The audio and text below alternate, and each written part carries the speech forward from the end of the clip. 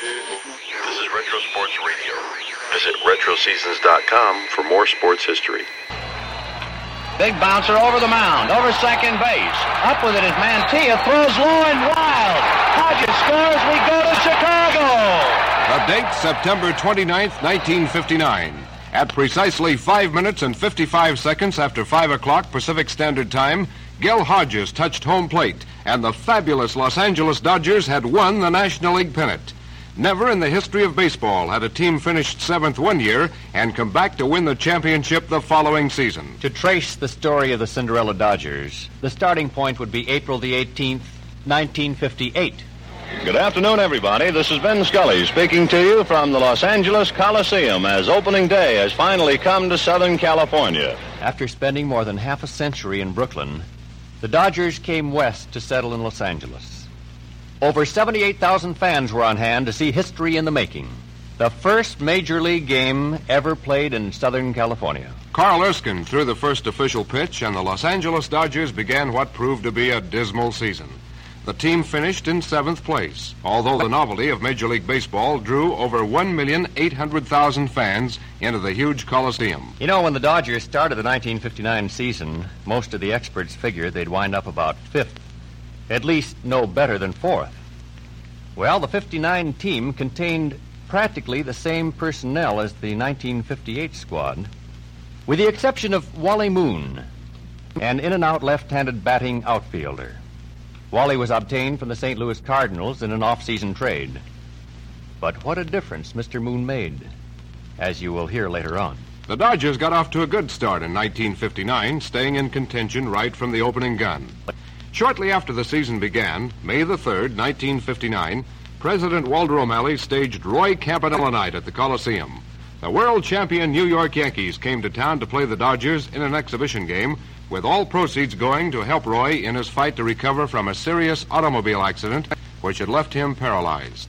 Los Angeles fans responded to this great cause in such fantastic numbers that 93,103 paid their way into the Coliseum, making this the largest crowd in history to watch a professional baseball game.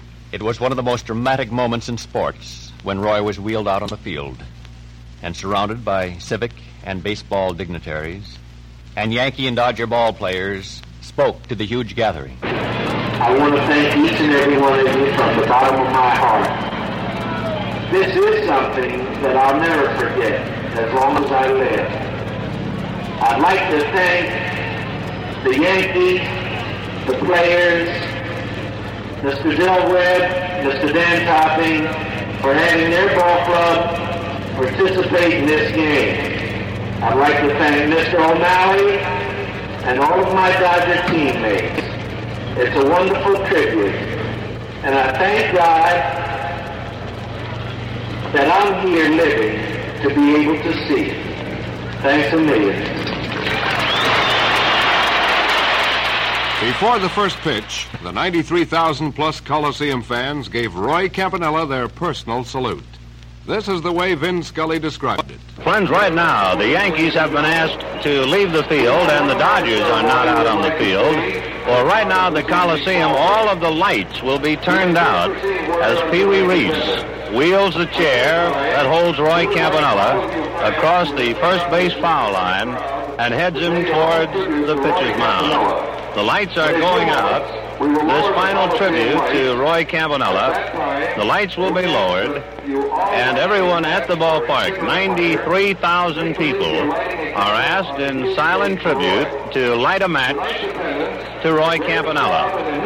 And we would like to think that as 93,000 people light the match, there would be 93,000 prayers for a great man.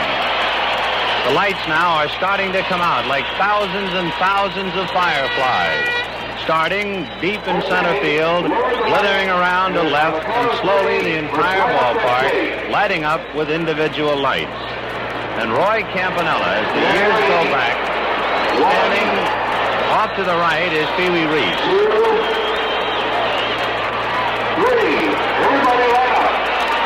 Sea of lights at the Coliseum, perhaps the most beautiful and dramatic moment in the history of sports. Let there be a prayer for every life. And wherever you are, maybe you, in silent tribute to Campanella, can also say a prayer for his well-being. Roy Campanella, for thousands of times, made a trip to the mound to help somebody out. A tired pitcher, a disgusted youngster, a boy who perhaps had his heart broken in a game of baseball. And tonight, on his last trip to the mound, the city of Los Angeles says hello to him. Listen. Few will remember the final score of that Yankee-Dodger exhibition. But the thousands who were there and the many thousands who heard it on radio will remember. When the Dodgers moved west, so did the Giants. And if anyone thought this great baseball rivalry would suffer from the change, they couldn't have been more wrong. The date is May the 30th, 1959. Los Angeles and San Francisco met at the Coliseum in their first important series of the season. It's the top of the sixth inning. Orchids to Vin Scully for a magnificent description of one of the wildest rhubarbs baseball has ever known. Drysdale ready, and the 1-1 pitch. Curveball cut on is a high fly ball right down the left field line. Right on the line, hits the foul pole and kicks foul. That's just about as foul as you can get without being fair. Willie Mays hit the foul pole, and it kicked off in foul ground. Rigney is telling Mays to trot all the way around. Solly Parker and Bill Rigney appealing to third base umpire Dusty Bodges. And now they're going to wave Mays around, and here come the Dodgers after Bodges.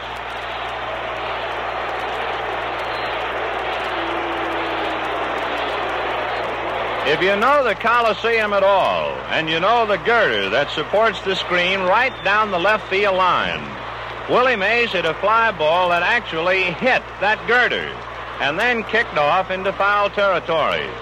At first, Dusty Bodges called it foul, but Rigney told Mays to go around anyway, and after Rigney and Solly Parker got into the discussion, Bodges suddenly ruled home run. The Dodgers came racing out of the dugout. A firecracker goes off back of home plate like to scare everybody out of 10 years' growth. And the argument continues directly back of third base along the line. All four umpires, along with a heated group of Dodgers. And the rhubarb continues about 30 feet down the line. So Willie Mays, who is normally causing a lot of noise either at the Coliseum or Seal Stadium, has now really set off a bomb here at the Coliseum.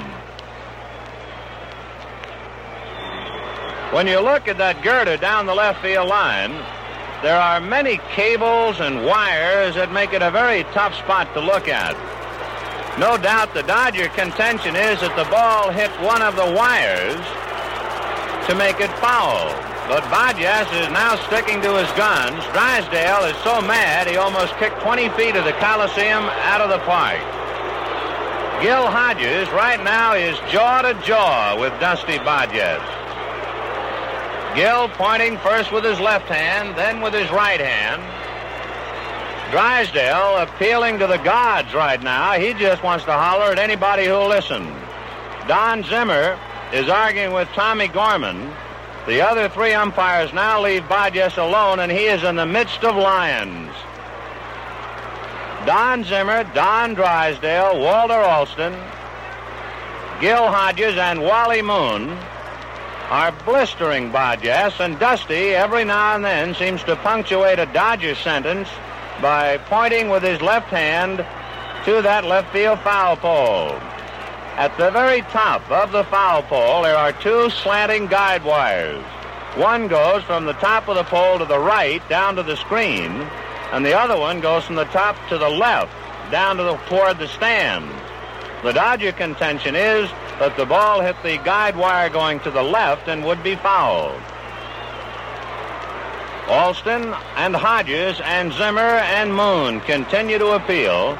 Gorman now tells Hodges to walk away, but Hodges goes right after Gorman. Zimmer will be hoarse in another 2 minutes. The veins on each side of his neck bulging out like the cable that actually holds up the left field screen. Bodges sticking to his guns. The Dodgers continue to appeal, but Mays has touched all the bases and will come in with a home run. Gorman who is the captain of this umpiring quartet, has now summoned Bill Rigney out of the Giant dugout, and both Gorman and Salty Parker are flanking Bill Rigney, and of course Gorman doing all the talking. Meanwhile, the Dodgers are still around Barges at third, but watching Rigney's reaction, it looks like Gorman is going to call it foul, and Rigney is about ready to eat his glasses. Alston has walked away like a Philadelphia lawyer who has just won his case. Rigney slams his hat down and the gray hairs glistening under the lights. Bill is now going jaw to jaw with Barges. Now he kicks at the dirt. Hands on his hips, left hand thrown high in the air. Ed Sudol comes in to quiet the Giant manager down. Rigney's left hand, then his right hand up in the air. Now his hat is back on. So first the Dodgers appeal and walk away, and now it's Rigney's turn to be on the griddle. All four umpires appear to be trying to placate Rigney. Presenting their case, the Giant manager now starting to walk around, slamming his hands together, pointing with the right hand, then with the left. Now a big sweeping gesture with the left hand. Gorman comes after him now as if Rigney must have touched a nerve, and Gorman goes chewing right back after the Giant manager. Rigney now goes after Gorman, points with his left hand to that girder. Gorman answers with a right-handed gesture. Rigney bows at the waist with a sweeping right hand. And Gorman and Rigney are really going at it. Barges comes over, and Rigney, like a mad traffic cop now, with a right hand, indicating that all the umpires are mad. Rigney kicks at the dirt, walks away with a hopeless gesture of both hands. Willie Mays comes out. Rigney drapes his left arm around Mays' shoulder and sends him to go to second base. I'll meet you halfway, and what a riot.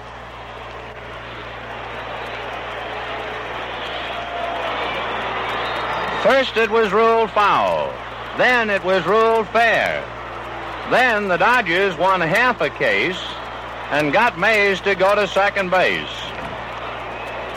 As soon as we get the ground rules on this particular play off the back of a batting card, we can pass them along. Willie Mays hits the loudest double ever heard in Southern California, or in the United States for that matter. Rigney now comes to argue with the plate umpire, Ed Sudol.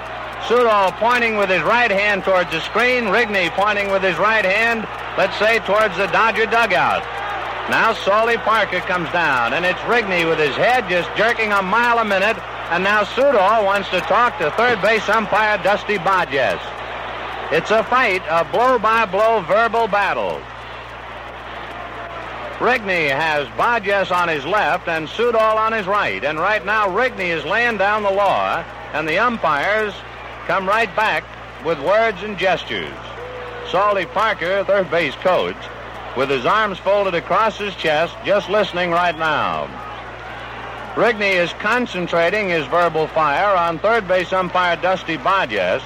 Sudol is now trying to draw some of the wrath of the Giant manager, but Bill wants to stay with Barges. Now, plate umpire Ed Sudol has hollered up to the press box that the Giants will play the ball game under protest, and it must be announced to the crowd. Listen, here comes the announcement. Manager Bill Rigney is playing the game under protest. San Francisco manager Bill Rigney quickly forgot his protest because Sad Sam Jones pitched a one-hit 2-0 shutout. On August 31st, 82,794 fans came to the Coliseum to see the Giants in their final appearance of the year in Los Angeles. Little did they realize that baseball history was to be made that night, and a young left-hander named Sandy Koufax would attain baseball immortality. Koufax has struck out 15 San Francisco batters through 8 innings. He had to strike out the side in the top of the ninth to set a new National League record and tie the all-time Major League record. It'll be Eddie Bressou, the shortstop, then Danny O'Connell, and we'll see about Sanford's spot. No one throwing in the Giant bullpen. Bressou this evening has popped to short, fouled out, and struck out, batting .255. It's a 2-2 tie, and Sandy Koufax, who came within a whisker, I believe, of coming out of the ball game, is now in it again. Sandy checking signs with Roseboro. Now nods in agreement, goes to his windup and delivers. Curved ball for a strike. Sandy has struck out 15. He has numbered every giant in his strikeouts. The strike one pitch to Bressou, fastball fouled away, 0-2. We'll repeat that note on Koufax we gave you earlier in the 8th inning. Sandy, his last time out, struck out 13 Phils. Tonight he has struck out 15 giants, a total of 28 strikeouts in 2 games. That sets a new National League record and ties Bob Feller's all-time record. Curveball cut on and missed. He's all by himself. Sandy Koufax has now established a major league record. And boy, that's something to go above the name Bob Feller in strikeouts. He has struck out 29 men in his last 2 games, 16 tonight. 1 out, here's Danny O'Connell. Walked, struck out, and doubled. Danny batting .244. Koufax's first pitch, a fastball for a strike. Koufax looks in to get his sign from Roseboro. The strike one pitch, curveball cut on and missed, 0-2. This crowd is screaming to the skies. The strike two pitch, fastball got him looking.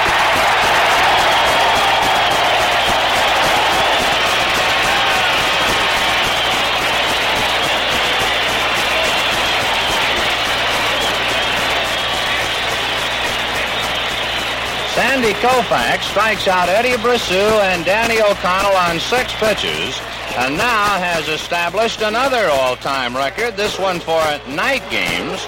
He has struck out 17 men, and here comes pitcher Jack Sanford. With his 17 strikeouts tonight, he has tied a National League record established by a pretty good pitcher by the name of Dizzy Dean.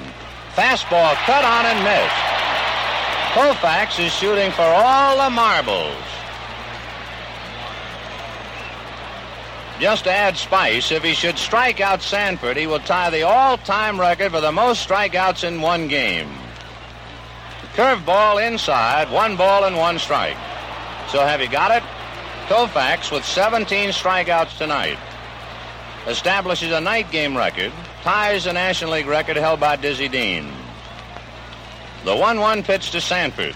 Cut on and miss. Strike 2.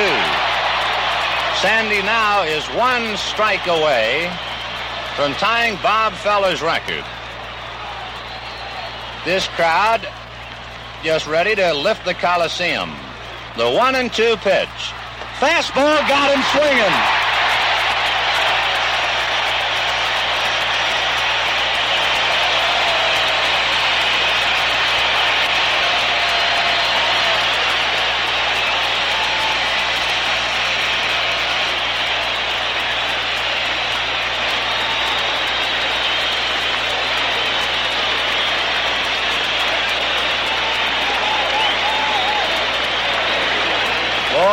I never thought I'd see it. I never thought I'd see a man strike out 18 major league players in a game. And Sandy Koufax did it. The end of 8.5 innings of play, it's a 2-2 tie. Koufax had set the record, but he had not won the ball game. In the bottom of the 9th, Sandy got a single and moved to second on a sacrifice. Jim Gilliam was given an intentional walk. And with 2 on and 1 out, the amazing Wally Moon came to bat against relief pitcher Alan Worthington. Wally Moon, hitting .301, has struck out twice, bounced out, and walked.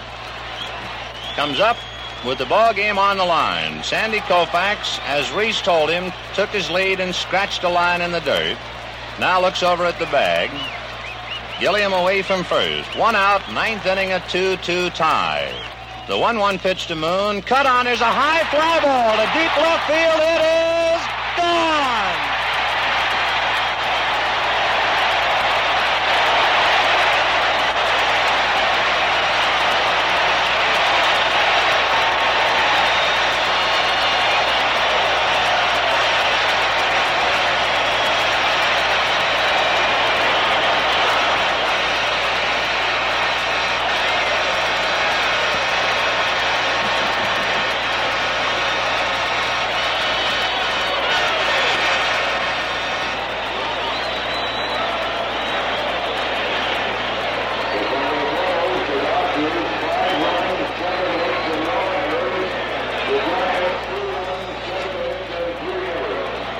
Willie Moon just hit a home run over the left field screen. 82,000 people have gone wild.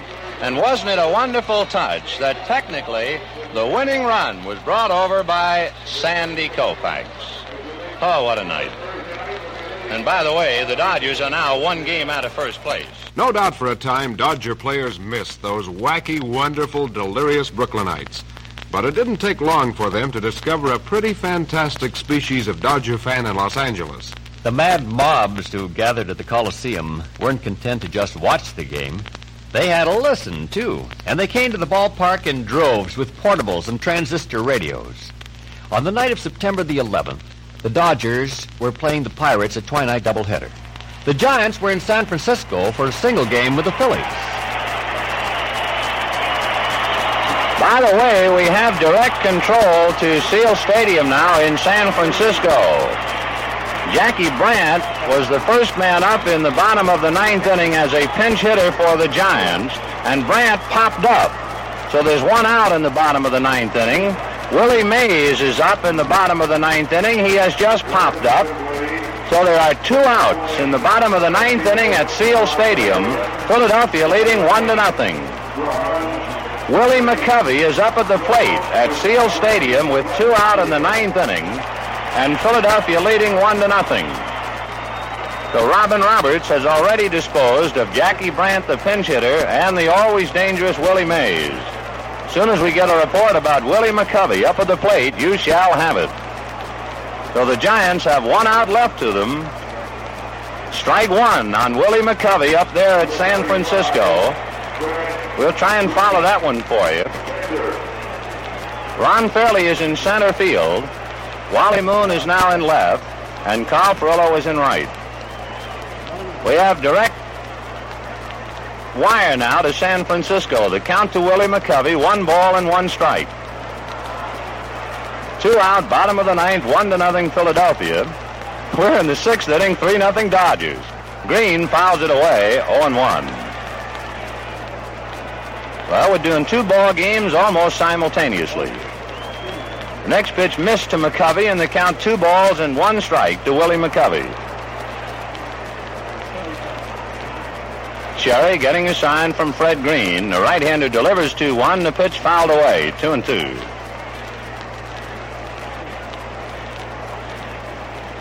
Well, if somebody tunes in late feeling good, they're really going to get confused. Ball 3 to Willie McCovey. 3-1, the count to McCovey. 2 out, bottom of the ninth, 1-0 Philadelphia. Cherry's pitch, a curve outside to Fred Green. Ball 3. Well, it's confusing, but if you're a baseball fan, you asked for it. Ball 4 to Willie McCovey. So the Giants have the tying run at first base with 2 out in the bottom of the ninth inning. Philadelphia leads 1-0.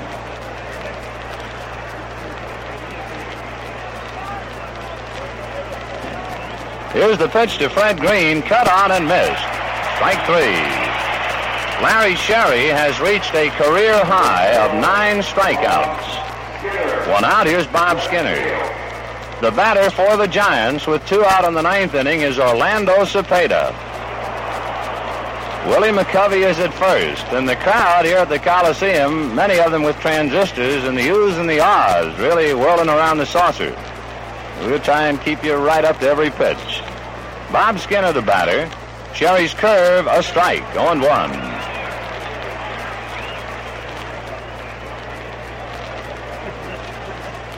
Thanks to the ingenuity of our producer-engineer Clay Sanders, we're giving you every pitch in both ballparks. Curveball to Skinner, a bouncer to Charlie Neal. He's up with it, throws him out. Orlando Cepeda has just hit a fly ball to the outfield, and it is caught. Philadelphia won it.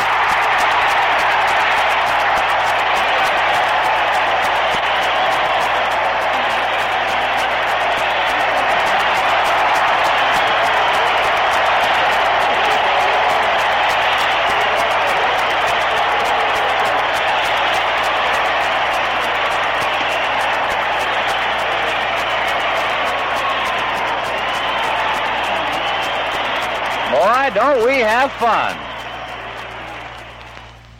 An understatement, Vinny.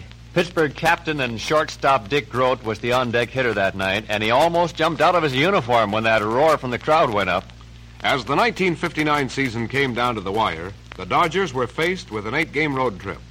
When Walt Alston's Warriors swept 3 straight from the Giants, the pennant fever reached a maddening pitch. After a 2-game split in St. Louis, the Dodgers moved to Wrigley Field, Chicago for the final 3 games of the season. There loomed the possibility of a 3-way tie for the pennant among Los Angeles, Milwaukee, and San Francisco. The closing day of this pulsating pennant race saw the Giants fade away by losing a doubleheader to the Cardinals.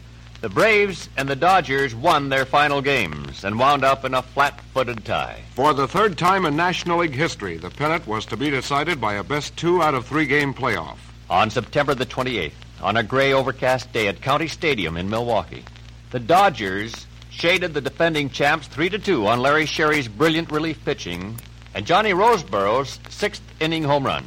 Tuesday, September 29th, the playoff moved to Memorial Coliseum.